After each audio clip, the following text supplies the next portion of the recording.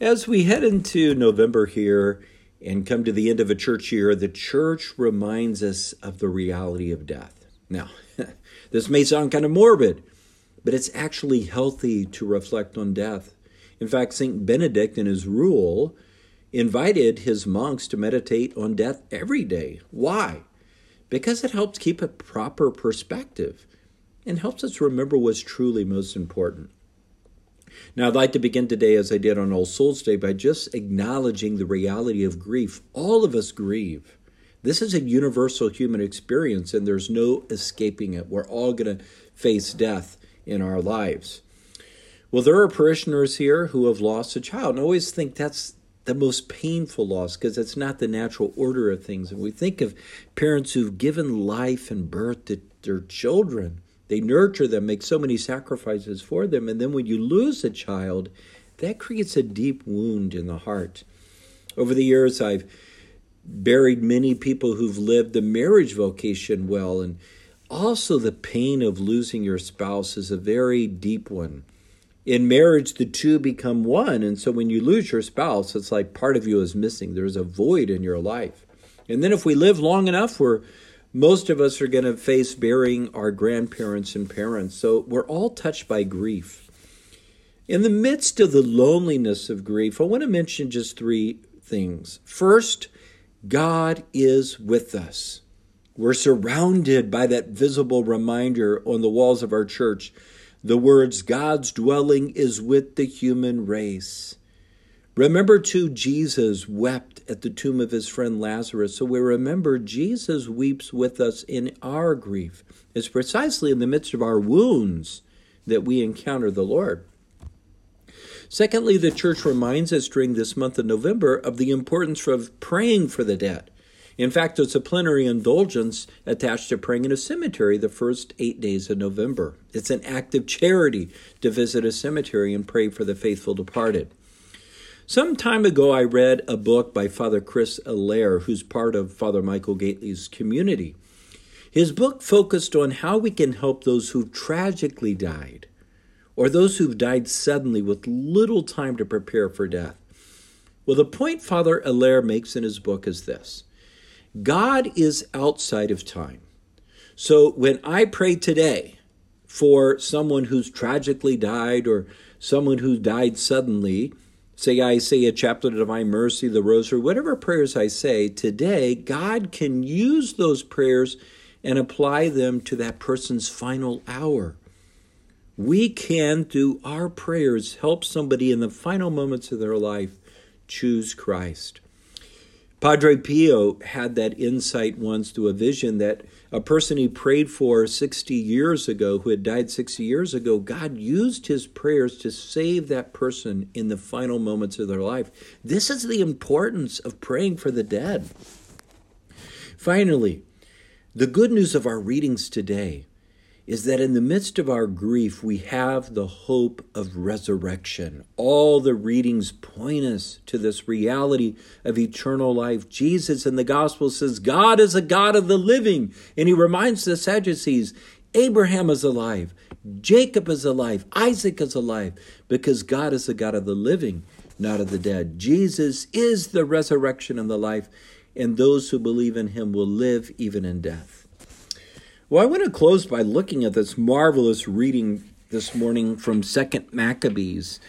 So 1st and 2nd Maccabees are part of the historical books of the Old Testament, and it's good to remember our Jewish history.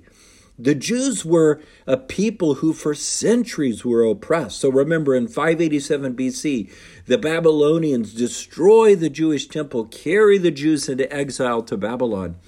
They were in exile 70 years. It was 70 years before they were able to rebuild the temple.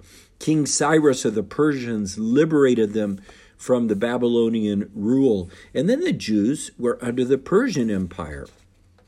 Well, then in 333 BC, the Greeks take over. And for hundreds of years, from 333 BC to 70 BC, when the Romans conquered, the Jews were under the Greek Empire. It was during this time that the Jews began speaking Greek and even translated the Hebrew scriptures into Greek, which is called the Septuagint. The early Christian church used this Greek Old Testament. Well, around 180 BC, leaders in the Greek Empire began imposing this radical way of Greek culture upon the Jews. Kind of reminds us today of the radical culture being imposed upon us. Well, during this time, Jewish sacrifices were forbidden. Keeping the Sabbath and feasts were banned. Circumcision was outlawed. Possession of the Jewish scriptures was made a capital offense. And then in 167 BC, Antiochus comes in and profanes the temple in Jerusalem by setting up the Olympian god Zeus on the altar. This was like putting a dagger in the heart of the Jewish people. Well, this led to a rebellion among the Jews. So the Maccabean family leads this revolt, and in 165 BC, they recapture the temple, cleansed it of the pagan idols, and rededicated it. This rededication of the temple is still celebrated today as the Feast of Hanukkah. Well, our first reading tells the heroic story of a Jewish mother and her 7 sons. During this persecution by the Greeks, these 7 sons are arrested, tortured, and the Greeks attempt to force them to eat pork, but we hear about how they heroically chose death rather than violating God's law.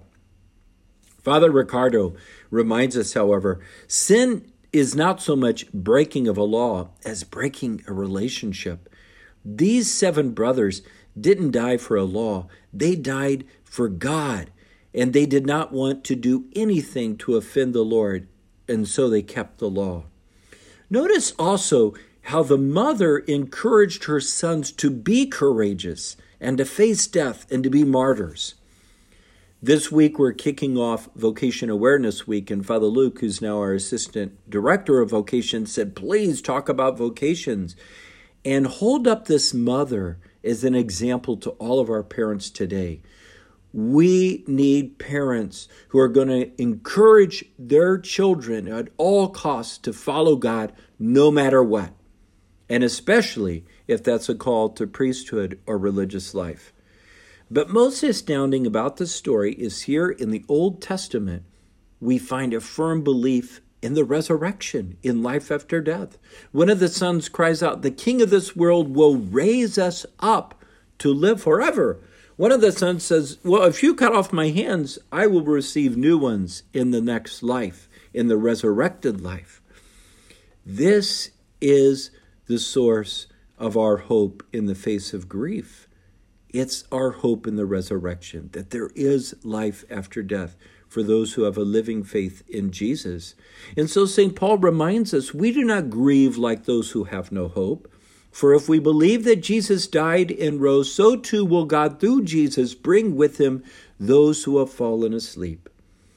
So in this November, as we remember our faithful departed, as we grapple with the reality of grief in our own lives, we hold out this hope of the promise of resurrection and the hope of once again seeing our loved ones.